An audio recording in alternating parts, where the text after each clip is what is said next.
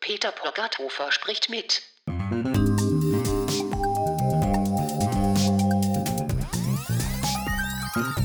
Spricht mit.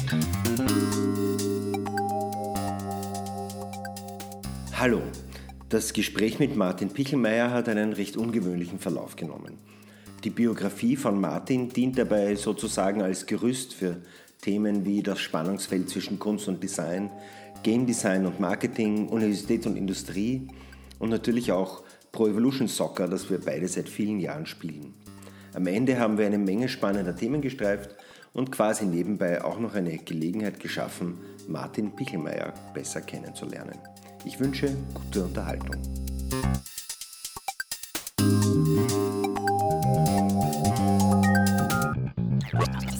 Herzlich willkommen bei Peter Purgathofer spricht mit. Mein heutiger Gesprächspartner ist Martin Pichelmeier. Hallo Martin. Hallo. Manche der Gespräche fange ich immer damit an, hervorzuheben, wie lange wir uns schon kennen. Wir kennen uns tatsächlich auch schon lang. Ich glaube, das geht zurück bis auf deine Diplomarbeit, kann das sein? Praktikum vorher. Praktikum. Das war die Telezone-Architektur in Unreal-Geschichte. Stimmt, das war so die Jahrtausendwende, ne? Ja, 99, glaube ich. Ja, ich glaube 99 war, genau, da war gerade noch Telezone, da war dann der Preis beim Prias Electronica und da war auch das Praktikum. Ja. Genau, das haben wir nachher dann gemacht, aber das alles schon getan, 99 auf 2000, ich glaube. Also wenn es interessiert, Telezone in die Suchmaschine der Wahl eingeben und man findet Telezone Ars Electronica Center und dann findet man eine Dokumentation über das Projekt, was um so Telerobotik gegangen ist. Aber das war gar nicht dein Projekt. Mit dir haben wir nur so eine Nachverwertung gemacht. Genau. Eigentlich ging es darum, diese kollaborativ entstandene Architektur aus einer First-Person-Perspektive begehbar zu machen. Genau. Und eventuell, glaube ich, sogar als eine Arena für einen Shooter zu verwenden oder so. Ne? Nein, es war echt die Idee, dass man es eben nicht als Shooter verwendet, aber wir haben es in einer Shooter-Engine gemacht, nämlich in der Unreal Engine. Und ich weiß nicht, dass das Lustigste war, ich bin, glaube ich, 3 Tage gesessen, um die Waffen loszuwerden, weil diese Engine so shooter-spezifisch ist, dass einfach ein Charakter, wenn er spawnt, eine Waffe in der Hand haltet. Und die muss man ihm dann droppen und in dem Moment, wo sie am Boden fällt, in Luft auflösen, dann ist sie weg. So ungefähr im übertragenen Sinne. Ja. Das war auch die Zeit, wo rund um Shooter noch diese intensive gesellschaftliche Diskussion geherrscht hat. In Deutschland ganz stark. Und dass die Shooter die Kinder alle zu Massenmördern machen und so. Ne? Genau, und dann ist America's Army rausgekommen. Ungefähr um die Zeit. Weil in Amerika diese Diskussion anders geführt werden, offensichtlich. Genau. Aber ja. Obwohl ich glaube auch, die Diskussion eigentlich aus den USA zu uns geschwappt ist, aufgrund dieser Schulshootings. Das ist ja ein ganz amerikanisches Phänomen mit vereinzelten europäischen Inzidenz. Ja, ich glaube, das ist sowieso, aber ich glaube, dass hier, es gibt halt diese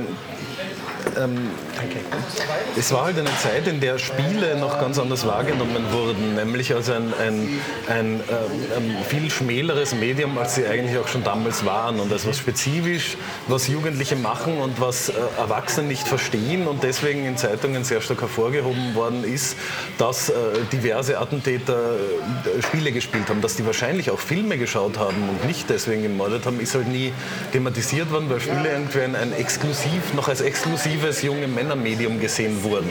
Auch wenn es wahrscheinlich schon damals unwahr war, hat es noch nicht diesen breiten Konsens gegeben, den erst Smartphones meiner Meinung nach gebracht haben, dass wir alle spielen und dass die Demografie eine viel breitere ist und man auch ein bisschen genauer hinschauen muss, was für Arten von Spielen gespielt werden und so weiter. Das war einfach noch ein sehr grober Diskurs und das ist damals so stark zutage getreten. Ich glaube, insofern ist es ein bisschen besser geworden, auch wenn wahrscheinlich noch immer der Daily Mirror oder wie diese Magazine heißen, groß... Vereinzelte Politiker tönen immer wieder, dass das ja... Und jetzt ISIS ist auch in den Schultern und so. Genau, ja. Aber wobei ich glaube, es gibt... Also das sind zwei Dinge vermischt. Das eine ist, also, dass es durchaus so weiß-männliche...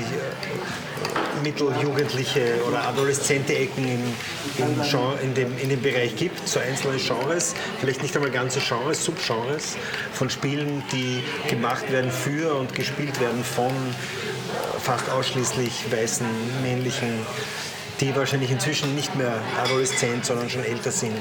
Aber wobei jetzt erzählt mich, dass die alle weiß sind, aber ja. Ich glaube, das ist dabei noch das... Vielleicht ist nicht einmal weiß, aber ja. Ich glaube, jung, männlich, ja, aber weiß, weiß ich gar nicht, ob so... Da ist ja einiges an ganz hässlichen Dingen auch hochgeblubbert im Zuge dieser ganzen Gamergate-Geschichte, über die ich ganz explizit hier nicht reden möchte. Das ist, don't get me started. Na, genau. Nein, das will ich auch nicht. We won't get started.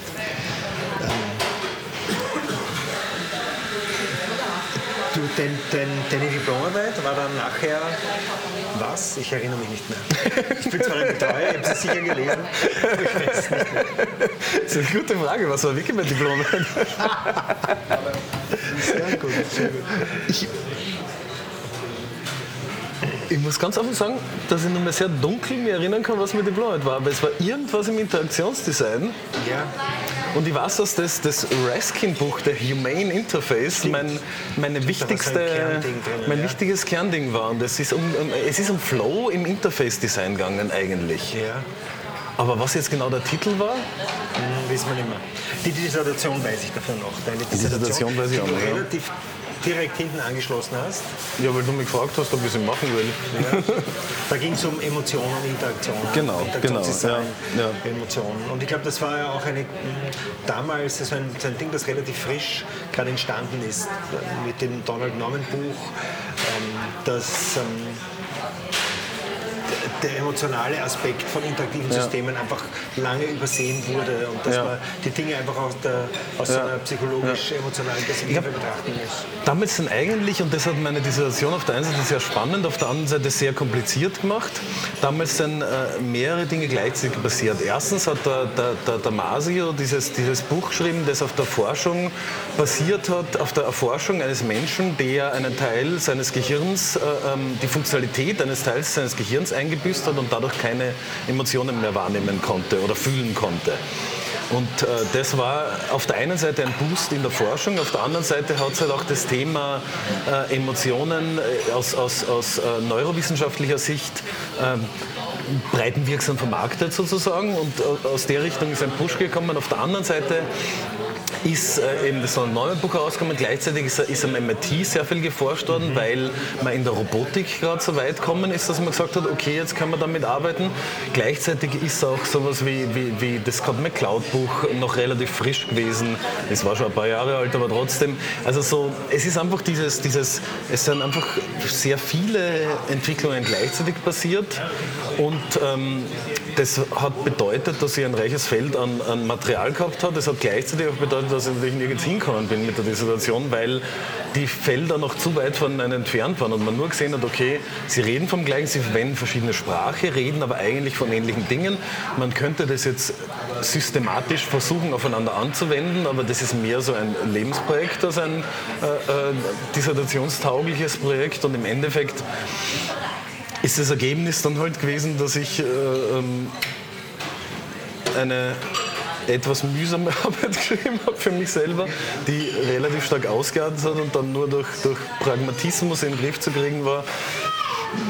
Was wahrscheinlich gescheit ist, aber was halt mich noch immer etwas unbefriedigt zurücklässt, eigentlich im Nachhinein betrachtet. Wobei ich ja nicht weiß, wie ich es besser machen hätte können. Naja, aber das war ja ein Trade-off damals. Ne? Das war irgendwie die Dissertation fertig machen und abschließen, weil du dann bei uns gearbeitet hast. Weil genau. Eine Stelle sich aufgetan hat und die Voraussetzung dafür war, dass du deine Dissertation abgeschlossen hast. Ne? Ja, deswegen habe ich mich dann mehr beeilt. Der pragmatische Push auf der einen Seite, der eine unbefriedigende Dissertation vielleicht zurückgelassen hat, aber dafür ein paar Jahre produktiven Schaffens bei uns zu tun. Gleichzeitig war die Forschung an der Dissertation sehr interessant, muss ich sagen, und war sehr befriedigend. Es war nur, meiner Meinung nach, wäre ich auf die Arbeit anderer angewiesen gewesen, um zu einem konklusiveren Bild zu kommen. Das hätte ich nicht selber allein schaffen können. Es war einfach in gewisser Weise nicht möglich.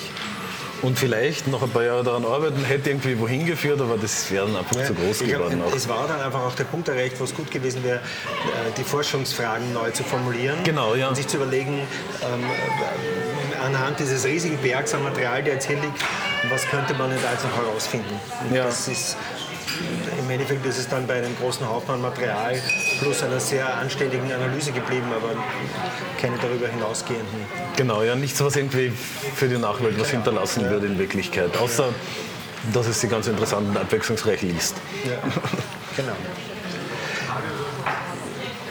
Du hast aber in Wirklichkeit ein Doppelleben immer geführt. Und ich erinnere mich damals, dass du immer noch eine Webseite betrieben hast, auch als Medienkünstler.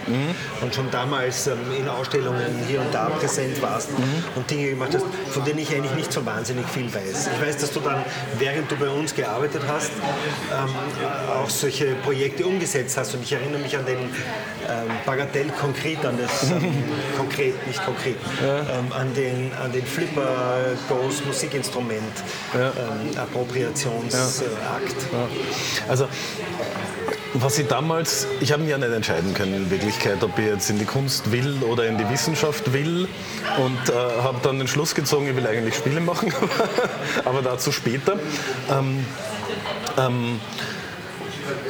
Das Doppelleben war halt natürlich eins, das sich sehr stark überschnitten hat, weil dadurch, dass ich eben digitale Medienkunst gemacht habe,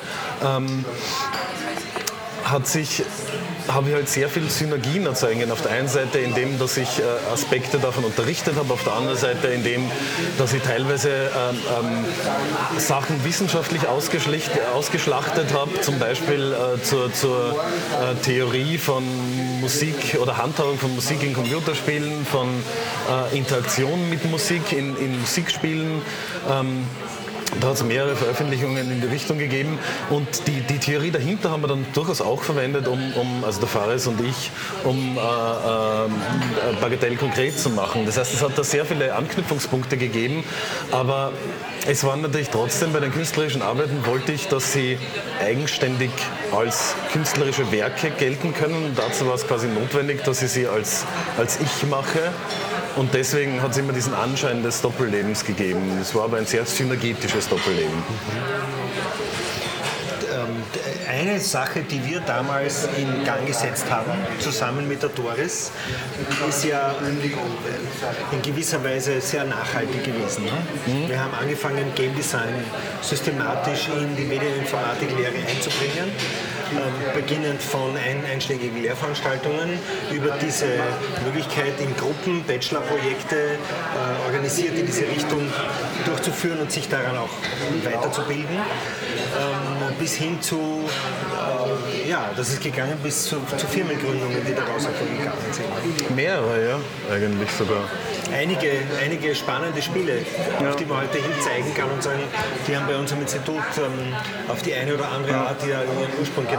Ne? Ich glaube, es hat auch so gut wie jede Wiener Spielefirma irgendwen, der damals da dabei war, in ihrem Staff mittlerweile.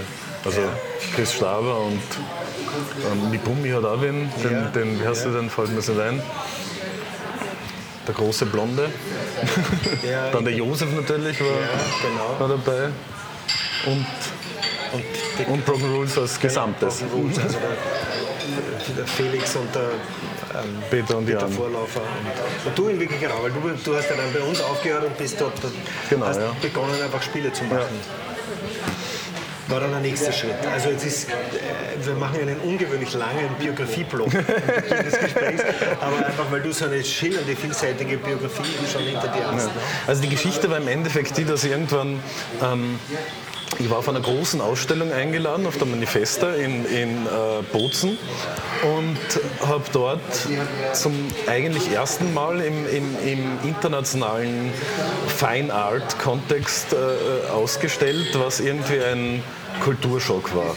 Und was ich dort gelernt habe, war, dass ich eigentlich nicht Künstler werden will, weil die anderen Künstler nicht, nicht weil ich sie nicht ertragen konnte, aber weil mir dieser Zirkus eigentlich extrem auf die Nerven gegangen ist. Es ist ein Eulen nach Athen tragen, was in Wirklichkeit den Kunstzirkus sehr stark charakterisiert. Du hast kritische Arbeiten von Leuten mit dem Background, dass sie in interessanten Gebieten aufgewachsen sind, was weiß ich, iranische Künstler, die was zum Thema Israel machen oder irgendwelche ganz kritischen Arbeiten, und die werden präsentiert in einem Kontext, wo jeder aufgeschlossen ist gegenüber jedem Thema, das interessant findet und mit einem Eklat dann rausgeht, weil du nur zu den Bekehrten predigst in Wirklichkeit. Und das ist mir irgendwie, es ist mir erschienen, wie wenn es ist mir müßig erschienen, in dem Kontext zu arbeiten eigentlich. Dazu hast du noch eine extrem eingeschränkte Audience. Du selbst mit einer riesigen Ausstellung wie der Manifesta erreichst du vielleicht ein paar tausend Leute oder zumindest ein paar hundert, da werden schon wahrscheinlich über den Monat ein paar tausend gewesen sein. Aber das ist ja nichts, das sind ja nicht viele Leute eigentlich. Und natürlich habe ich diese Dinge ein bisschen gewesen, gerade aus einem Sendungsbewusstsein herausgemacht. Und diese Überlegungen und die, dass ich dort eben mit so richtigen bildenden Künstlern zusammen war, die den ganzen Tag damit verbringen, dass sie künsteln. Heißt das sich inszenieren, oder? Nein, dass sie sehen, dass vor ihnen zwei Bretter in einem interessanten Winkel zueinander stehen und sagen, daraus könnte ich ein Kunstwerk machen. Nehmen das, übertragen sie in der Galerie und dann ist es Kunst. Was ist, die Moderne hat das ermöglicht, und das ist irgendwie auch gut, weil wenn diese zwei Bretter in diesem Winkel richtig präsentiert werden, dann sind sie wahrscheinlich interessanter als 90% der Landschaftsmalerei da draußen. Das leugne ich ja gar nicht, aber es ist halt, wenn man den ganzen Tag dann zusammen ist mit so appropriatarisierenden Individuen, dann denkt man sich irgendwann einmal, also dann lernt man einfach, dass so das Leben eines Künstlers ist. Du nimmst das und du verkunstest es und dann nimmst du das nächste und verkunstest es und du dunkst alles nur in deine persönliche Stilfarbe ein und dann brauchst du einen guten Galeriedealer, der die Sachen vercheckt. Appropriatisten. Ja, genau. Und das ist zwar legitim, und wenn jemand das machen will, dann finde ich das auch nicht weiter schlimm, und ich gehöre auch zu den Leuten, die sich sowas dann aufhängen, so ist es ja nicht. Aber es ist einfach nichts, wo ich mich gesehen habe. Und deswegen habe ich dann meinen Abschied aus der Kunst inszeniert und habe beschlossen, dass ich, wenn ich Computerspiele mache, zwar jetzt nicht so einen großen Hebel habe sozusagen. Ich kann zwar nicht so viel bewegen, weil du natürlich, gerade wenn du im kommerziellen Bereich schaffen willst, viel mehr Einschränkungen ausgesetzt bist, was überhaupt möglich ist. Aber ich habe halt den Verdacht gehabt, und der hat sich durchaus bestätigt, dass man damit halt wenigstens viel mehr Leute erreichen kann. Und das macht es natürlich irgendwo interessanter. Und ich habe halt festgestellt, dass meine letzten künstlerischen Arbeiten, oder eigentlich fast alle, die interessant waren, alle irgendwie einen Spielcharakter sowieso gehabt haben, und dass das was ist, was eine logische Fortsetzung von dem ist, was ich sowieso mache. Und das ist halt irgendwann neben dem Job auf der Uni nicht mehr gegangen. Das ist halt einfach zu arbeitsintensiv, weil so ein bisschen Kunst machen, das mit genug Synergie geht das nebenbei, aber Spiele machen ist einfach so viel aufwendiger. Und unterm Strich wahrscheinlich auch so viel befriedigender am Schluss. Ja, ist es. Ich muss trotzdem noch ganz kurz zurückkommen auf dieses Bagatell konkret, weil das Ding eine unglaubliche Präsenz am Institut hatte, aber deswegen weil es ein riesiges Ding ist. Ne? Es ist ein Flipper, ein richtiger großer, monströser Flipper mit allen Bestandteilen, dessen Zweck nicht darin bestand, möglichst viele Punkte zu machen, sondern durch das Spielen Abfolgen interessanter Klänge zu erzeugen, Musik zu machen, könnte man sagen. Auch wenn das vielleicht nicht, was Musik ist, noch mehr als was Kunst ist, sehr im Auge des Betrachters, im Ohr des Betrachters. Ne? Ja, wahnsinnig harmonisch ist es nicht, was rauskommt, aber es ist rhythmisch immerhin. Wie der funktioniert, ist, dass er quasi, was wir versucht haben, war, alle Elemente vom Flipper bis auf das eigentliche Spielen zu entfernen. Und dieses eigentliche Spielen am Gerät, also deswegen das verspielte Kugelrollen lassen und mit der Physik interagieren, dieses Kernelement möglichst stark dann zu verstärken. Das ist eine mehr oder weniger klassische Medienkunst-Herangehensweise, eine, die ich immer geschätzt habe. So Sachen nehmen und sagen, okay, ich nehme diesen Ausschnitt und drehe den voll auf, und dadurch kann ich was lernen über die Tätigkeit des Spielens an und für sich, im besten Falle. Und das hat auch funktioniert. Das war wirklich, wenn wir den auf Ausstellung gestellt haben, dann war der den ganzen Abend immer belegt.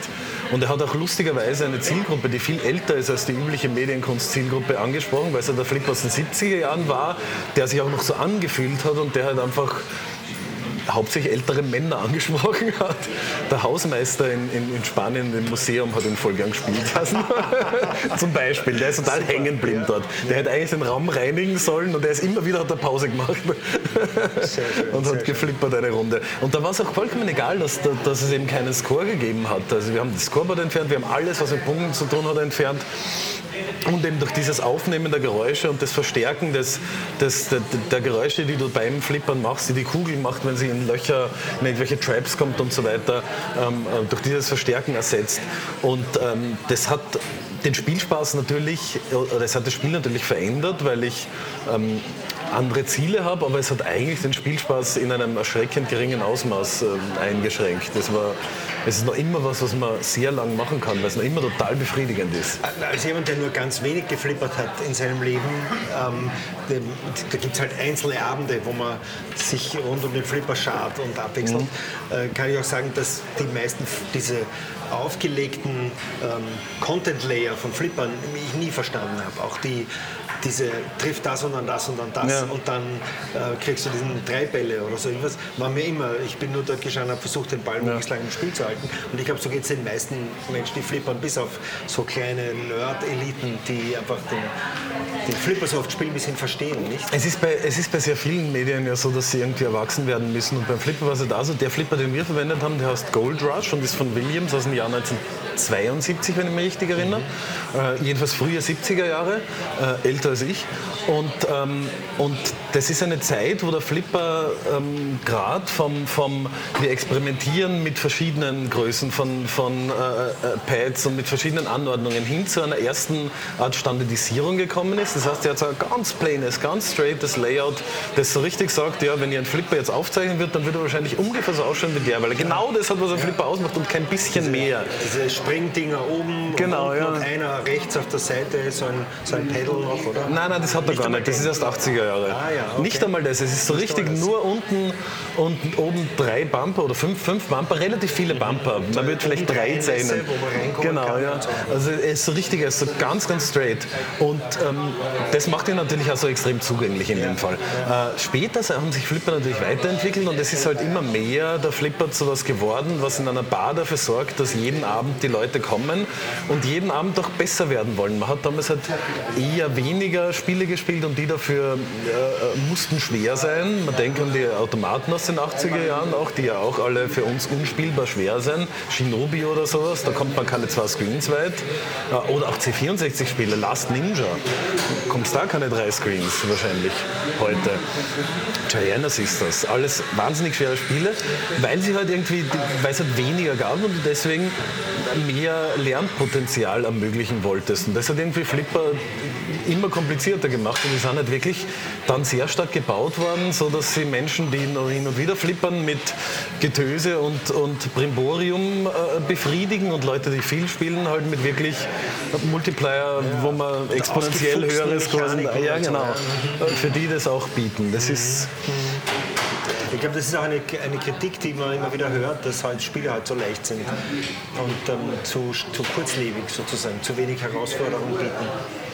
Ja, hört man immer wieder. Ich bin ja persönlich relativ froh. Ich gehöre langsam zu den Menschen, die so AAA-Spiele auf Easy spielen, weil es mir eigentlich, wenn ich dann wiederkommen 20 Bösewichte auf mich zu,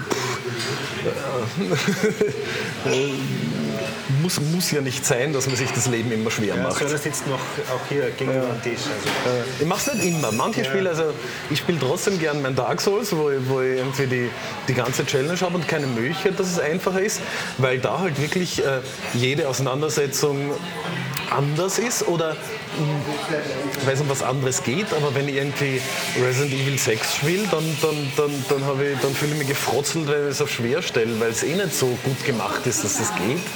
Und deswegen auf Easy kann ich die natürlich komplett bescheuerte Story genießen, aber zumindest macht es trotzdem Spaß. Es ist eine nette Beschäftigung und es macht mich nicht fertig. Nach Dark Souls brauche ich immer eine halbe Stunde, bis ich wieder normal wäre, weil ich so angespannt bin. Erinnerst du dich noch an den Langen von den einen Bachelor-Studierenden, der alles immer zuerst auf Hard gespielt hat, jeden Shooter? Ja, Death Machine. Ja, genau. Death Machine. Das ist begeistert, was ein Nickname. Genau. Wahnsinn. Ja, ich denke, ganz normalen Namen, ich glaube Thomas oder sowas. Ja, genau. Hier, Wolfgang, der Wolfgang war es, der Wolfi. Du hast recht. Und lang war er und jedes Spiel auf Hard als erstes. Ja. Und das war ja eigentlich auch dann der Sprung weg von Kunst und weg von der TU hinein ins Spielemachen. Genau. Und zwar zuerst mit Studio Radularis, mit VSK alle gemeinsam, wo wir 3 iPhone-Spiele released haben. Das erste war eigentlich relativ erfolgreich. Hat auch dann eine IGF-Nominierung gekriegt, eine Indicate-Nominierung und so weiter. Und war zu einer Zeit, wo der iPhone-Markt noch so neu war, weil das hat released 2008, Weihnachten 2008. Im Juni 2008, glaube ich, hat der iOS Store aufgemacht. Das war so ein halbes Jahr später. Da hat man halt noch, wenn man da waren die technischen Barrieren und auch die Ablaufbarrieren, weil irgendwie alles buggy war immer, haben so eine Eintrittsschwelle dargestellt, dass es wirklich einfach die Qualität der Spiele relativ stark niedrig gehalten hat. Und was für uns gut war, weil du hast zu zweit noch wirklich was machen können mit auch einer gewissen, also wie soll man sagen, es war berechenbarer dadurch auch. Also wenn du eine gewisse Qualität abgeliefert hast, dann ist die auch gewürdigt worden. Heute ist der Markt eigentlich nicht unberechenbar, aber er ist halt so unübersichtlich, dass du, wenn du zu zweit was machst, schon sehr viele Dinge stimmen müssen, viel mehr Dinge stimmen müssen. Ja. Damit du wohin kommen kannst. Es existieren Glück existiert nicht. Pech existiert, Glück existiert nicht. Glaubst du nicht? Ja, ich glaube, dass man eigentlich alles richtig machen kann und dann kann man Pech haben. Aber die meisten Leute, die Glück haben, haben vor allem mal alles richtig gemacht. Und wenn du genau analysierst, warum sie dort sind, dann kann man das immer, natürlich in Retrospekt ist es immer einfach, aber sie haben zumindest keine Fehler gemacht. Das allein ist schon ziemlich schwer. Ja, okay, aber ich glaube, dass es inzwischen recht viele Spiele gibt, die keinen Fehler machen und trotzdem nie gefunden werden. Ja, aber da gibt es ein paar, die werden gefunden, die blubbern irgendwo hoch, aber die weil Geschichten jemand drüber blockt oder so und plötzlich... Aber die Geschichten, die ich lese, wo irgendwer keine Fehler macht und dann unerfolgreich ist, wenn du dir die Spiele anschaust, ich kenne kein einziges Beispiel, wo ich sagen würde, nein, dieses Spiel ist aber eigentlich viel besser. Ich kenne kein einziges Beispiel und ich lese viele solcher Sachen. Also vielleicht gibt es die, aber muss man mal wer zeigen. Also das heißt, eine gewisse Art von Perfektionismus im Erfüllen der Anforderungen ist es vielleicht, im Erfüllen der Erwartungen an solche Spiele ist mehr oder weniger ausreichend dafür, doch noch erfolgreich zu werden. Ich glaube, schau dir sowas an wie Black. Reden wir kurz über Black. Also ein Paradebeispiel für es können im Jahr... BLEK ist ein iPad-Spiel, wo man mit dem Finger so Figuren macht und dann entsteht so ein Würmchen, das diese Figuren immer und immer wiederholt und man hat das Ziel, bestimmte Elemente auf dem Bildschirm abzuräumen damit. Genau. So kann man das sagen. Das ist ein Spiel, glaube ich, das die Interaktionscharakteristika von so Touch-Displays auf eine ganz wunderbare und herrliche Art und Weise nutzt. Ja? Für mich war es eine Offenbarung in dieser Hinsicht. Exakt, ja. Und es ist für unseren Studierenden. Genau. Und zwar, das Lustige ist, der Dennis, einer von den 2 Machern, kann sich zwar nicht mehr erinnern, aber ich war sein Tutor in Software Engineering. Ah, sehr schön. Obwohl er älter ist. Obwohl wir uns schwer tun, das auf unsere Kappe jetzt zu nehmen. Aber seitdem kenne ich ihn eigentlich. Immerhin. Das war 98 oder sowas. Was Black macht, ist nicht nur, dass es die natürliche Interaktion mit Touchscreens so schön fokussiert verwendet, sondern es macht einfach, 10 Dinge richtig, die selten so richtig gemacht werden. Es hat ein Gameplay, das mit einem 10-Sekunden-Video erklärbar ist und du verstehst es nicht nur, du willst es ausprobieren. Und das liegt an ganz feinen Dingen, wie diese Linie gezeichnet wird. Und da haben sie auch wirklich für Attention to Detail reingesteckt. Das ist wirklich, die haben tausende Dinge ausprobiert und wieder weggeworfen, tausende Dinge mehr gehabt und haben dann wirklich nur alles, was richtig gut funktioniert, reingenommen. Und selbst bei dem, was drin ist, und es hat echt nur, es besteht aus Kreisen und einer Linie, das war's. Und das, was drin ist, ist noch immer fast an der Grenze dessen, dass sie sagen, es ist noch zu viel. Weil sie einfach das so runterfokussiert haben. Und das ist einfach schön. Sie haben kein Interface in ihrem Spiel drin. Das heißt, eine Fünfjährige wird das wahrscheinlich sofort verstehen, warum sie spielt. Und könnte mal 10 Levels weit spielen. Gleichzeitig haben sie in späteren Levels wirklich schwere Herausforderungen teilweise drin, wo man knubbeln muss und denken muss und wirklich räumliches Vorstellungsvermögen im zweidimensionalen Raum in dem Fall braucht, um das zu entschlüsseln und dann kann man es lösen. Gleichzeitig ist es so, du kannst ein YouTube-Video da anschauen von jedem Level und deine Lösung anschauen und das ist was dem Spiel auch total viel dazu beiträgt. Und du kannst es trotzdem noch nicht selber machen. Und du kannst es trotzdem nicht selber machen. Es ist trotzdem noch lustig, es zu machen. Ja? Und du brauchst mehrere Versuche und dann fühlt es sich an wie dein Verdienst trotzdem. Genau. Also es ist wirklich, es ist auf so vielen Ebenen gut gemacht. Du das mit diesen so lang gemacht, bis alles genau stimmt, das weißt du, weil du mit ihnen geredet hast? Das weiß ich, weil ich mit ihnen geredet habe, ja. Okay, sehr spannend. Und das finde ich auch wieder spannend, weil das natürlich etwas ist, was wir im Institut, gerade wenn es um die Interaktion geht, sehr intensiv predigen. Ja. Dass die Interaktion das einzig wirklich Entscheidende darüber ist, ob etwas gut ankommt bei den Anwenderinnen und Anwendern oder Nutzern oder wie man sie nennen mag, wenn sie wirklich so, wenn du merkst, wie viel hineingesteckt wurde, um sie gut zu machen, um sie perfekt zu machen. Ja? Es gibt in manchen Levels, nicht in allen Levels, sondern in allen bis auf endlich viele. der muss alle, einmal im Jahr muss man den bringen. Levels gibt es ein unsichtbares Grid, das dir ein bisschen hilft, in dem dass es deine Linie strukturierter fließen lässt. Das merkst du nicht. Es fühlt sich für dich so an, wie wenn die Linie perfekt deinem Finger folgen wird, aber in Wirklichkeit wird sie ganz leicht hingebogen. Und das ist einfach in den komplizierteren Levels, nicht in allen, aber in einer bestimmten Art von Level ist das scheinbar notwendig. Ich weiß nicht in welchen. Ich habe mir eingebildet, dass ich das gemerkt habe dort, wo Dinge weit auseinander sind und wo ich Sachen wirklich horizontal hinbekommen muss, damit sie über den ganzen Bildschirm kriechen. Ja. Und ich weiß, dass das ist ein numerisches Problem. Ne? Wenn du einen ganz kleinen Fehler vorn machst, wird der immer größer, je öfter er sich wiederholt. Und es war erstaunlich leicht, das hinzukriegen. Ich habe gedacht, vielleicht helfen die einem ein bisschen, so das in 10 Grad Schritten oder sowas zu fokussieren. Genau das tun sie. Sie helfen einem ein bisschen und das ist wirklich was... Das ist genau das Richtige. Ja. Das ist so... Das ist, was ich meine mit Attention to Detail. Das sind solche Kleinigkeiten. Sie haben das so gemacht, dass es nicht in allen Levels ist, sondern nur dort, wo ich es brauche. Also das ist auch was. Das ist einfach so gut gemacht.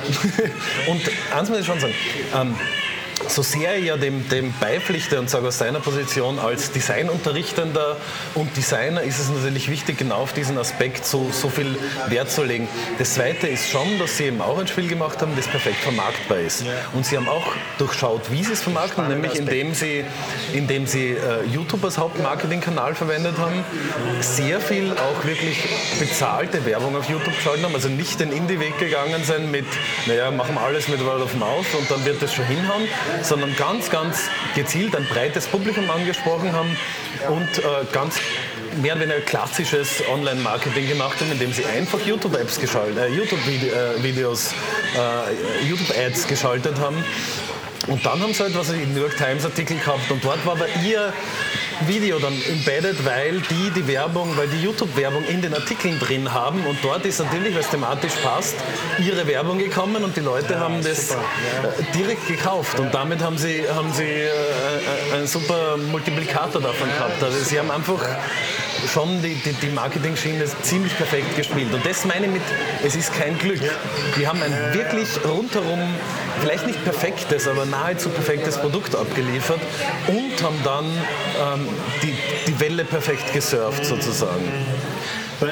was du sagst, ist in gewisser Weise auch, dass wenn man ein Spiel macht, dass man die Frage, wie gut ist das vermarktbar, wie gut ist es erklärbar, ganz egal, wie gut das Spiel nachher ist, wenn man es einmal kann, einfach von vornherein schon als Entscheidung zwischen den vielen, vielen Ideen, die da sind, mit hineinnehmen muss.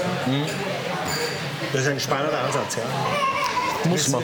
Ich muss jetzt zwischendurch sagen, wir sitzen im Möbel, ein sehr kinderfreundliches Lokal. Und manchmal äußert sich das so, wie in den letzten Minuten man gehört hat. Aber das stört ja nicht wirklich. Ich komme jetzt trotzdem noch mal zurück auf Radio Flair. Ihr habt Radio Flair gemacht, ihr habt auch ein zweites Spiel gemacht, nämlich Radio Flair 2 oder Pro. Oder Redux. Radio Flair Redux HD sogar, ein iPad-Launch-Title. Genau. Ich bin ja Launch-Title-König. Hat sich das ausgezahlt, Launch-Title-König zu sein? Wenn man jetzt graue Haare als Lohn ansieht, ja. Ja, aber so viel sehe ich dann nicht. Ja, das ist, weil die Haare immer weniger werden. Ausgezahlt. Wir haben dazwischen auch noch Zombies vs. Sheep gemacht, was ja mein Lieblings-Radiolaris-Titel ist, muss ich ganz offen sagen, weil er so ridiculous ist. Der Name ist nicht unabsichtlich so cheesy, das Spiel ist genauso cheesy. Es läuft leider nicht mehr auf neueren iOS und irgendwie den Source Code bringe ich auch nicht mehr zum Laufen, es ist einfach tot. Launch-Titles sind das, was man nicht machen soll eigentlich.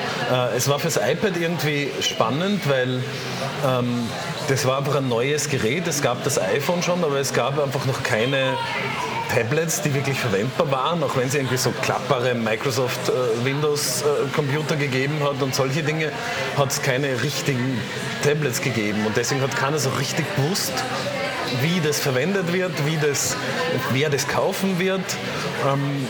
Es waren extrem viele Unbekannte, weil es wirklich eine neue Geräteklasse war.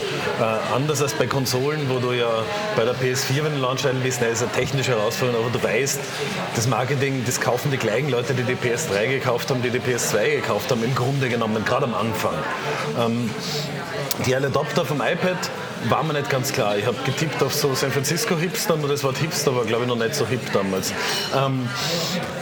Und gleichzeitig ist Apple halt anders als Konsolenhersteller. Wir haben für die Wii U von Nintendo auch einen Launch-Title gehabt. Naja, da haben wir ein Jahr vorher oder so ein Dev-Kit gehabt, mit dem wir arbeiten haben können. Der ist ausgetauscht worden gegen einen neueren Dev-Kit ein paar Monate später, der dann schon sehr nahe an der Endhardware war. Und bevor die endgültige Hardware herausgekommen ist, hätten wir schon oder haben wir die vorher gehabt? Naja, jedenfalls, wir haben es halt mit so einem mit einem Gerät, das ganz nahe an der Retail-Version dran ist, testen können. Beim iPad war es so, dass Apple offiziell kein einziges iPad aus dem Haus gegeben hat. In Wirklichkeit haben scheinbar, das darf ich nicht erzählen, aber es wird keiner hoffentlich hören. In Wirklichkeit hat Chilingo, unser Publisher, schon Geräte gehabt und hat halt immer wieder das ausprobiert, aber ich glaube, sie hätten uns nicht einmal Screenshots schicken dürfen von dem. Und die haben halt uns Feedback gegeben per Mail, was funktioniert und was nicht funktioniert, aber wie sich das anfühlt und wo man mit dem Daumen hinkommt und so weiter, das waren alles Dinge, die waren für uns unbekannt. Wie man das überhaupt halten wird, waren Sachen, da haben wir uns Gedanken drüber gemacht und dann haben wir da ein Stück Karton genommen und gesagt, naja, so geht's und so werde ich wahrscheinlich spielen. Aber das war's dann auch. Also, das war sehr im blinden Tappen. Ja. Aber lustig. Lustig im Blinden Tappen. Lustig im Blinden Tappen, ja. Habe ich gestern gehört, das Schienbein ist ein Gerät zum Auffüllen von Möbeln im Dunkeln. So ungefähr, ne? Im übertragenen Sinn.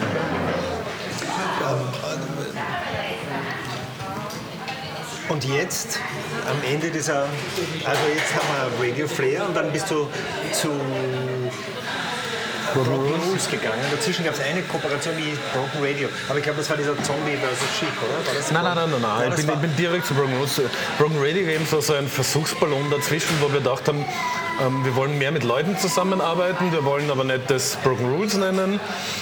wir wollen es auch nicht Radiolaris nennen, aber wir versuchen mit anderen Leuten Dinge zu machen. Es hat sich dann nicht ergeben, weil wir so ein großes Projekt an Broken Rules aufgestellt haben, dass wir einfach nicht mehr dazu kommen sind, diese Schiene, jetzt machen wir wieder solche Dinge.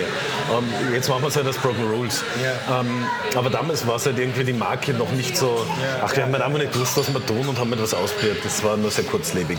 Also ganz kurz ausholen, Broken Rules ist eine Firma, die aus dem Institut für Gestaltungs- und Entwicklungsforschung heraus entstanden ist, in gewisser Weise. Es waren also Studierende, die bei uns da ihre Bachelorarbeit in einer Gruppe im Bereich Game Design fabriziert haben. Genau. Das Ergebnis dieser Bachelorarbeit von waren das 3 Leute oder 4? 4 Leute, war das Spiel And Yet It Moves. Ein Instant-Indie-Klassiker, könnte man sagen. So gut die Awards abgeräumt, nein, nicht abgeräumt, aber sie haben ein paar Awards eingeheimst bei diversen Indie-Preisen. Und war ein Spiel, wo es im Wesentlichen darum geht, dass man ein Jump-and-Run macht, bei dem man aber die Welt drehen kann. Am Anfang in 90-Grad-Schritten und später frei drehen kann. Mhm. Mit einer ganz interessanten Ästhetik, die so auf zerrissenen Papierschnipseln, Fotos auf zerrissenen Papierschnipseln bestanden hat. Mhm. Das Spiel ist entstanden, während wir sie betreut haben. Mhm. Und ich verwende es noch immer als ein Beispiel, weil es eine sehr, sehr nette Episode rund um diese ersten Ideen, die man immer mit sich herumträgt und nicht mehr loswerden möchte, gibt. Weil am Anfang war es ein Spiel mit Maus und Tastatursteuerung und eigentlich war es wirklich ein Spiel für die Maus. Und wir haben ihn dann erfolgreich gemeinsam mit dem Jonas Löfgren ausgeredet, dass man das Drehen mit der Maus, mit Mausgesten macht, was den Geschicklichkeitsaspekt der Steuerung herausgenommen hat und plötzlich war es ein Puzzle-Game. Das war eine super spannende Erfahrung für mich und ich glaube, es war auch sehr produktiv unterm Strich für später Broken Rules, die dieses And Yet It Moves dann kommerziell verwertet haben. Ja, und das Lustige ist eben, dass sie dann auf der Wii die freie Rotation wieder reingenommen haben und das hat das Spiel eigentlich besser gemacht. Ja. Sie waren nur damals was zu viel, weil sie dadurch den Fokus in die falsche Richtung gelenkt hätten. Und einfach sowieso das Puzzlespiel machen wollten, weil das war die erste Version war diese fleischfressende Pflanze. Kannst du dich an die erinnern? Ja. Das war der erste Level, den wir gespielt haben, der so ungefähr das ist das Spiel, das wir machen wollen. Der war noch mit freier Rotation. Das hat ja schon diesen Puzzle-Aspekt, dass du der Pflanze irgendwas füttern musst, drin gehabt, sonst beißt sie dich und wenn du ja was gefüttert hast, dann gibt sie rein und es war aber erschwert dadurch, dass das Füttern eben so schwierig war, dass es nicht Spaß gemacht hat, sondern 2 Herausforderungen sich ungut überlagert haben. Und da haben wir nur gesagt, ja, nehmt das eine und nicht das andere, weil es ja wirklich awkward war mit der Maus, muss man sagen. Die PC-Version ist ja noch immer 90 Grad und das ist auch das Beste, was du dort, wie du es dort spielen kannst, weil du hast dann die Exaktheit der Tastatur. Und sie ermöglicht eine ganz interessante Herausforderung, diese Speedruns, die, glaube ich, mit einer freien Rotation viel unbeherrschbarer werden. Ja. So ist eine Herausforderung, die viele Leute gerne mal annehmen. Was wir dann gemacht haben, ist das Game freezen, während es rotiert und das hat die freie Rotation handelbar gemacht. Ja. Langsamer werden wird wahrscheinlich auch reichen, aber das nimmt den Stress aus dem Drehen sozusagen wieder raus und dadurch geht's. Inzwischen gibt es das Spiel am PC und am Mac unter Steam, glaube ich. Ja. Und dann gibt es auf der Wii und auf der Wii U. Nein, auf der Wii U nicht. Auf der Wii, ja. Und auf der Wii als Download. Okay, die Wii, die gibt es eigentlich fast nicht mehr. Vielleicht kann man es irgendwie über die virtuelle Konsole auf der Wii U, die hat doch so einen Kompatibilitätsmodus, aber kann man es noch kaufen dann auch? Wii U in die Wii hinübersteigen und dort, aber ob es dort noch einen Store gibt, weiß ich nicht. Interessante Frage. Wir könnten mal unsere Abrechnungen anschauen und könnte sehen, ob wir es noch verkaufen oder nicht. Und das war ein Spiel, das sich gut verkauft hat, unterm Strich, kann man sagen? Es hat sich sehr gut verkauft, unterm Strich. Wir haben über 600.000 Spieler allein am PC, weil wir halt im 3. Humble Bundle waren. Humble Indie Bundle und das hat halt du verdienst halt dann pro Kopie total wenig aber du kriegst eine riesengroße Install-Base. Und das ist einfach... Hat so ein Humble Bundle hinterher einen Spike in den normalen Verkäufen erzeugt? Es macht dich interessanter. Wir waren dann ja auch wieder einmal Launch-Title, nämlich für den Mac App Store. Und da waren wir halt wirklich weltweit fett gefeatured. Und das war natürlich deswegen, weil wir halt durch das Humble Bundle ein größerer Titel waren sozusagen, weil wir einfach sagen haben können, okay, wir haben so und so viel auf Steam verkauft, wir sind wer, weil 600.000 Unlocks, die hat man nicht so leicht. Das ist schon wirklich viel. Auch heute noch viel. Ja. Und insofern hat es das. So in den Verkäufen, nein. Du verschwindest und dann bist weg. Der Tail ist sehr kurz auf Steam. Also von seinem Humble Bundle Tail. Ja. Also Activations merkst du, dass die Leute kaufen und dann Monate später erst die Spiele überhaupt runterladen, installieren und dann halt einen Run machen auf Achievements oder irgend sowas. Solche Dinge machen es teilweise. Aber das ist wirklich ganz, ganz spät erst. Und ganz wenig aber so Tail, Steam fluktuiert so ganz komisch dahin, wenn du keinerlei Promotion hast. Was jetzt auch ein bisschen die Frage aufwirft, wir haben über ein paar Spielprojekte geredet, die mehr oder weniger erfolgreich waren, was für dich eigentlich ein gutes Spiel ausmacht. Das ist eine Frage, die das ist natürlich der falschen Richtung kommt. Willst du jetzt die persönliche Antwort oder die professionelle Antwort? Weil also man hat ja sowas wie Geschmack und natürlich ist mein persönlicher Geschmack jetzt nicht sollte nicht richtungsweisend für andere sein. Meine persönlich bin ich eigentlich ein Spieler, der gern wenige Spiele intensiv spielt und wirklich gut wird in wenigen Spielen. Das ist mehr meine Art zu spielen. Ich spiele am Handy eigentlich seit zig Jahren nur, ich probiere was schnell aus und sonst spiele ich Drop 7. Ich spiele nur Drop 7. Nur Hardcore-Mode. Ich tue nichts anderes. Manchmal bin ich schon richtig gut darin. Der Jonas Linderoth. Sehr sympathisch. Und soll ich das sagen? Ich habe einen höheren Highscore als der Jonas Linderoth. Du hast natürlich einen höheren als ich. Was ist der Highscore? Knapp unter 1 Million. Ja, eben, sowas habe ich nie. Ich meine, es gab 700.000 oder sowas. 720, glaube ich, habe ich geschafft. Ja, da wärst bei mir so Vierter oder sowas. Ja. Nein, ich bin nicht wahnsinnig gut darin, darum geht es mir aber eigentlich gar nicht so. Oder es geht mir schon darum, aber es stört mich jetzt nicht, dass ich es nicht bin. Leider ist das Scoreboard funktioniert irgendwie nicht mehr. Das international ist das lokal schon. Lokal schon, ja. Du hast den jetzt gehabt, oder wie? Das da. Wir schauen auf das Scoreboard. 916.000. Ja, und soll ich das sagen? Der Sergio, den du noch kennst, oder? Ja. Der ein bisschen mehr als ich. Aber es ist wirklich solche Spiele schätze ich, weil die kann man jahrelang spielen. Ich spiele auch, ehrlich gesagt, auf der PS3 mein meistens gespieltes Spiel Civilization Revolution, weil es ist Civilization, aber es ist halt so, dass man an einem Abend schnell eine Session fertig spielen kann. Und es hat genauso viel Varianz durch die leicht prozedural angehauchte Welt. Die ist ja nicht wirklich prozedural, sondern nur so teilprozedural, also die Ressourcenverteilung ist es. Ich weiß genau, worauf ich mich einlasse, ich weiß, wie lange ich brauche, ich weiß auch, dass ich erfolgreich sein werde, weil ich eigentlich das Spiel einfach so gut spiele, dass ich immer gewinne. Oder wenn ich nicht gewinne, dann sollte ich ja lieber was anderes machen, weil eigentlich weiß ich, was ich in welcher Reihenfolge machen muss. Ich spiele es jetzt nicht wahnsinnig aggressiv kompetitiv, sondern ich spiele es, weil ich genauso wenig Aufmerksamkeit brauche, dass ich dabei ganz gut denken kann. Ich schaue manchmal nebenbei eine Serie oder irgend sowas, weil das reicht, ich mache das so nebenbei. Und das ist eigentlich die Art und Weise, die ich mag. Sonst wie gesagt, Demon's Souls und Dark Souls sind sicher die Spiele, die ich in den letzten Jahren am meisten gespielt habe. Sonst und die Spiele wegen dem Schmackes in der Interaktion eigentlich.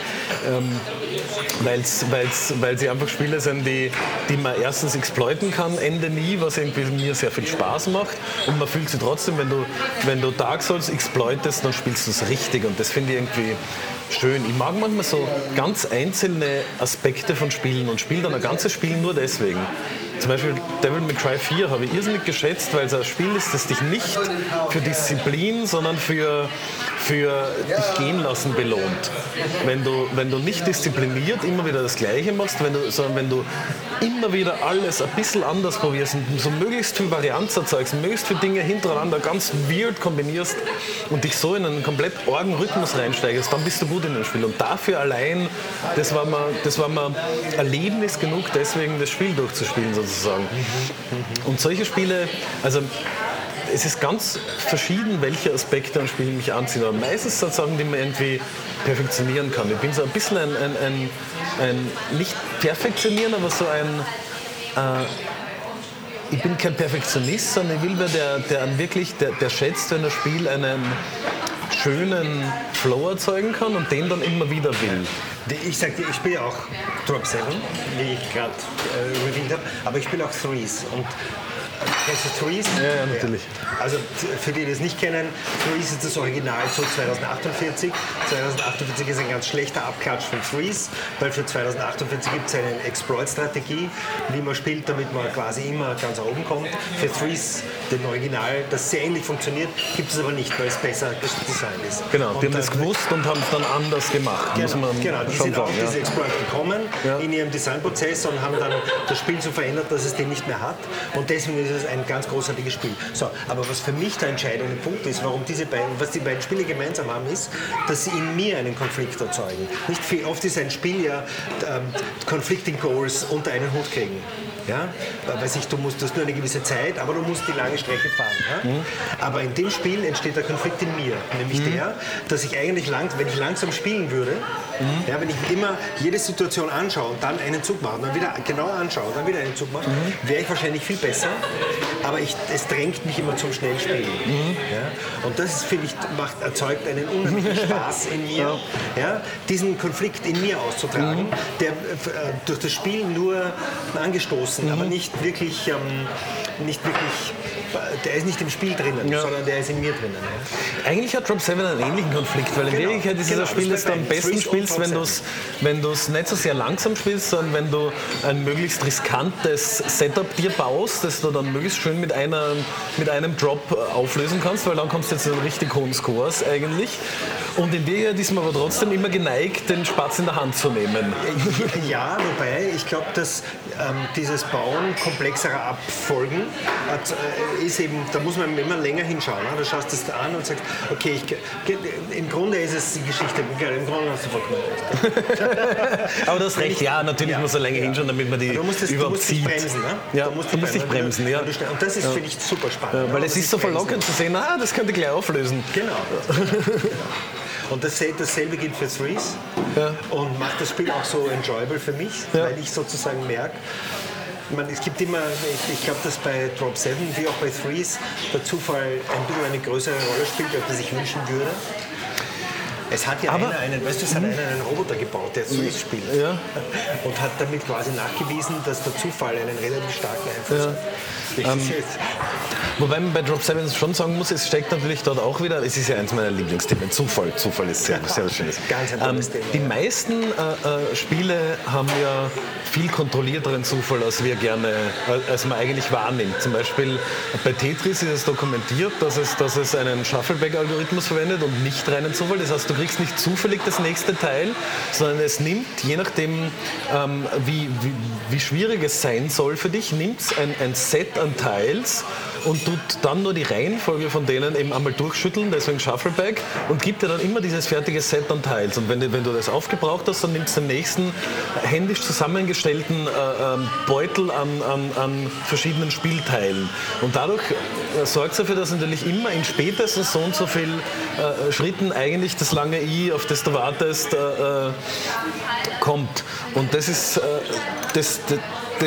notwendig dafür, dass es ein wirklich balanciertes Spiel wird. Und gleich hat zum Beispiel Drop 7 ja eindeutig bei bestimmten Scores diese Phasen, wo plötzlich nur mehr niedrige, wo plötzlich nur mehr hohe Zahlen kommen, womit es schon den Zufall sehr, genau, es schwankt so hin und her. Und wenn du die 2 Wellen drüber hast, dann weißt du schon, das geht in Ordnung.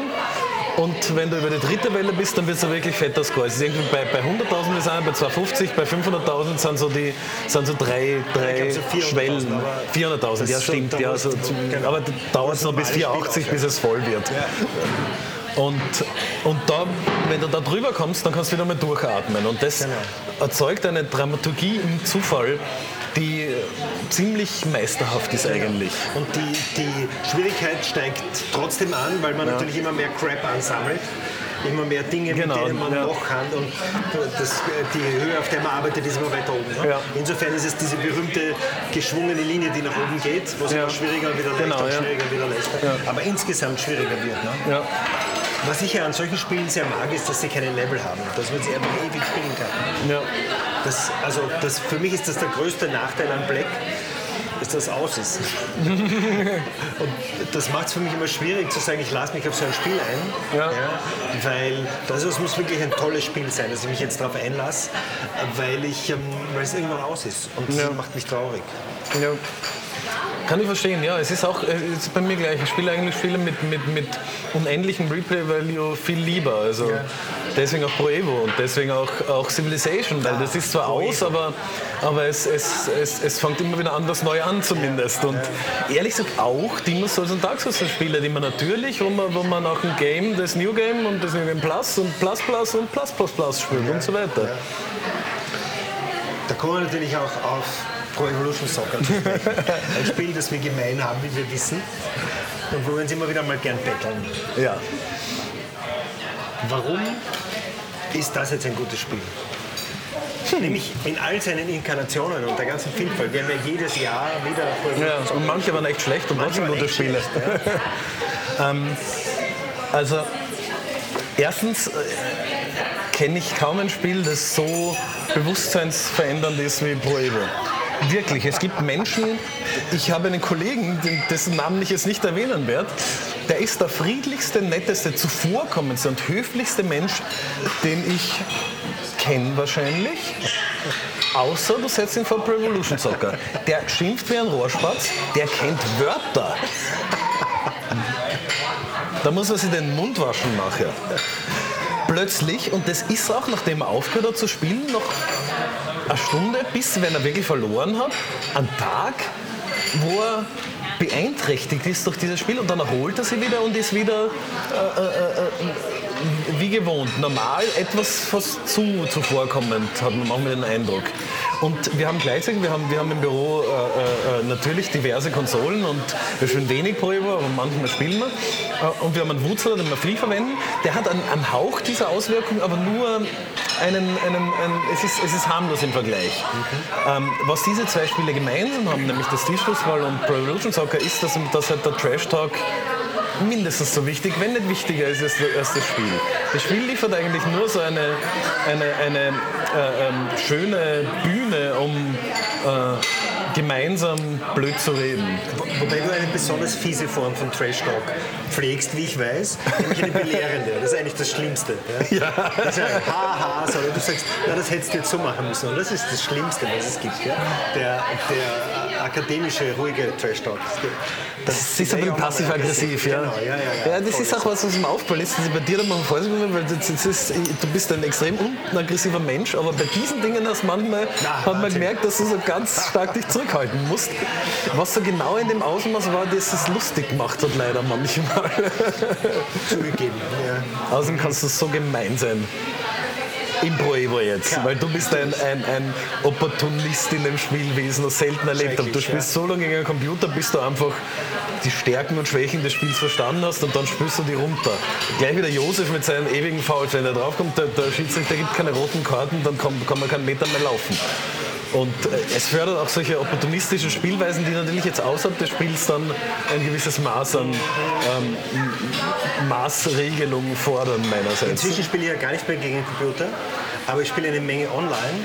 Und ich kann dir sagen, online lernt man noch mehr die Exploits der jeweiligen Version kennen, weil du einfach auf Leute triffst, die das machen. Ja. Und es gibt unglaubliche, und das ist lustig, du kannst ein Jahr, also es ist ja so der Jahreszyklus der Pro Evo Version, du kannst ein Jahr lang spielen und nach 8 Monaten, 9 Monaten kommt noch immer ein neuer Exploit daher. In der vorigen Version war das Du nimmst einen Stürmer beim Abstoß, Torabstoß, du nimmst einen Stürmer, schickst ihn nach vorn ins Abseits und dann spielst du den an, aber mit der Passtaste. Das erzeugt einen Ball, der über alle hinweg geschossen wird, den erreicht und ist nicht abseits. Das ist eine Fehlentscheidung. Du provozierst eine Fehlentscheidung des Schiedsrichters auf die Art. Ja. Das war eine folgende Sache. Jetzt geht's Weil er quasi abseits gegangen ist, bevor er das Spiel nahm. Nein, es ist einfach ein Falsch. Es ist ein Bug, ein richtiger Bug. Und der ist aufgetaucht nach, ich würde sagen, irgendwann im Sommer jetzt. Also gegen Ende des Lebenszyklus vom vorigen Pro Evo. Du merkst dann auch, dass manche Spieler den verwenden und andere nicht. Ja. Du lernst auch Gegenmaßnahmen und alles, aber trotzdem. Es dauert so lange, bis was daherkommt. Und das rechtfertigt auch irgendwie diesen Jahreslebenszyklus dieser Spieler, weil also genug drinnen ist, was man im Jahr lernen kann. Und die Leute dann immer. Ja, die Tiefe von dem Spiel ist, die kann man gar nicht überschätzen eigentlich, weil es wirklich. Es ist auch, wie soll man sagen, es hat eine eigenartige Form von Komplexität. Ich spiele relativ viel mit anderen Leuten und ein Teil von ihnen, jeder von ihnen hat seine eigene Art, was für ein Subset von Pro Evo er verwendet. Es gibt Leute, die schicken sehr viele Leute vor. Genau. Das ist was, bis du dagegen was tun kannst, ist es eine extrem gute Taktik. Dann irgendwann lernst du, wie du dagegen verteidigst und dann gibt es Leute, die können dribbeln, die können das einfach vom Timing her, vom Gefühl her, oder die können es in manchen Versionen, so wie es bei mir eher ist, ich bin mehr der Dribbler. Die derzeitige Version geht wieder, mit der kann man wieder dribbeln, die vorige war schlecht, das ist immer jede zweite geht eigentlich. Und wenn du dann bestimmte Wege weißt und bestimmte Winkel, in denen du schießen kannst und dribbeln kannst, dann kannst du eine bestimmte Art von Tor erlernen, das genauso schwer zu verteidigen ist wie ein Vorschicktor. Dann gibt es die Doppelpasser. Dann gibt es die Doppelpasser, ich mich zählen, Die Doppelpasser sind Spieler. Also es ist wirklich spannend, weil die Leute sich dann auch die Mannschaft suchen, die mit der das geht, natürlich. Ja. Ich habe zum Beispiel, ich bin gut im Freipositionieren bei Eckbällen. Ja. Da kann ich jetzt nicht, es ist nicht einer von 3, aber es ist so einer von 10 wird ein Tor. Es geht recht gut, wenn er hat vorne einen Spieler, der wirklich Kopfball spielen kann. Da reicht es, wenn ein Verteidiger mit vorgeht. Irgendwer, der das kann.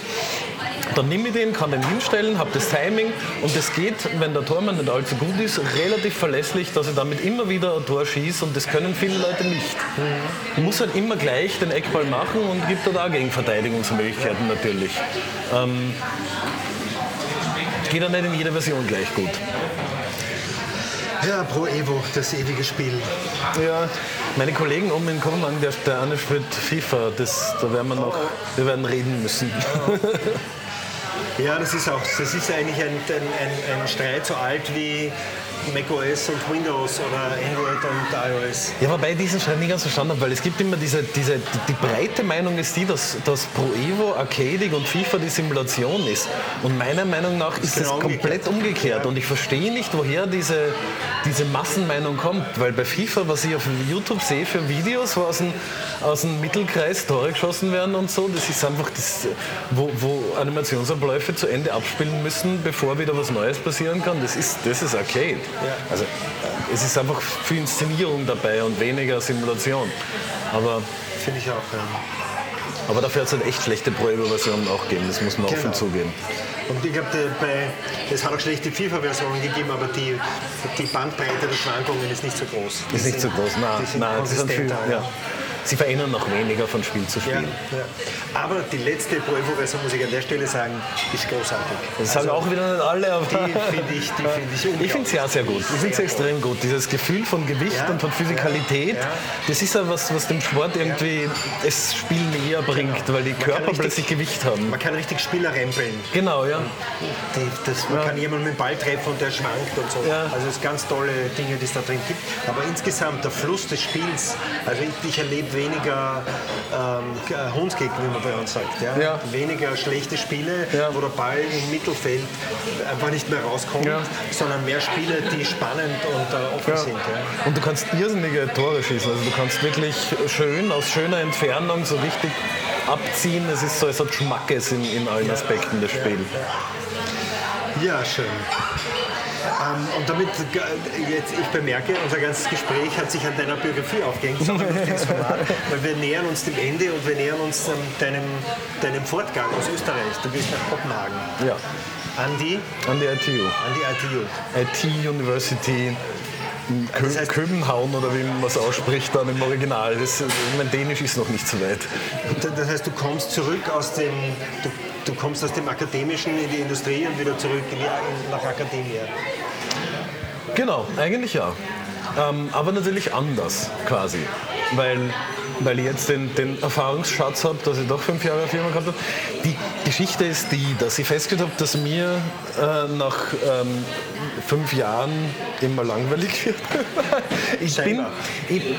Ich wollte schon immer in Skandinavien leben. Das ist einer der Gründe. Der zweite Grund ist, ich bin schon ein Mensch, der Veränderung braucht irgendwie offensichtlich und der nicht so sehr an einem Ort sich wohlfühlt.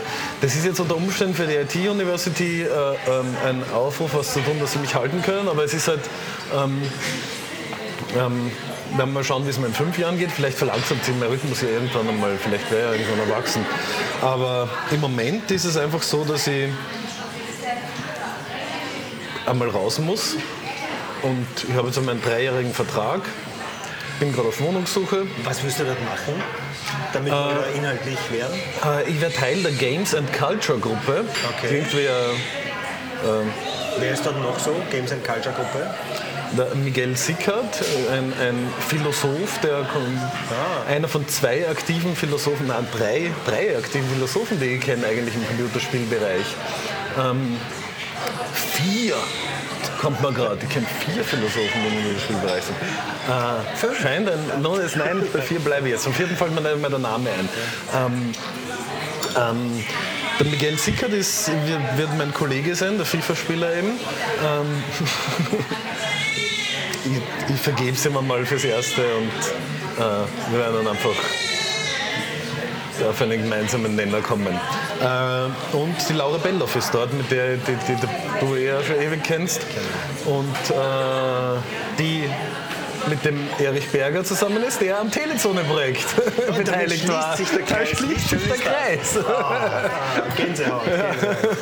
Und die damals am Elektronika Center kennengelernt hat.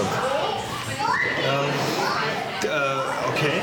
Und 5 Jahre jetzt in der Industrie haben deine akademischen Sichtweisen verändert? Massiv. Deine Herangehensweisen? Massiv. Das ist, was für mich die großen Fragezeichen sind erstens, finde ich zurück ich glaube, dass ich kein Problem habe, zu veröffentlichen und zu forschen, weil das was ist, was ich jetzt auch die letzten Jahre gemacht habe eigentlich. Ich habe sehr viel auf Gamasutra geschrieben, ich habe am Anfang auf altdevblogger.de geschrieben, ich habe immer wieder Texte geschrieben, das ist nicht das Problem. Also rein veröffentlichen jetzt als Verfassen von irgendwelchen Berichten oder als Themen aufarbeiten ist was, da wäre ich sicher leicht dahin zurückführen.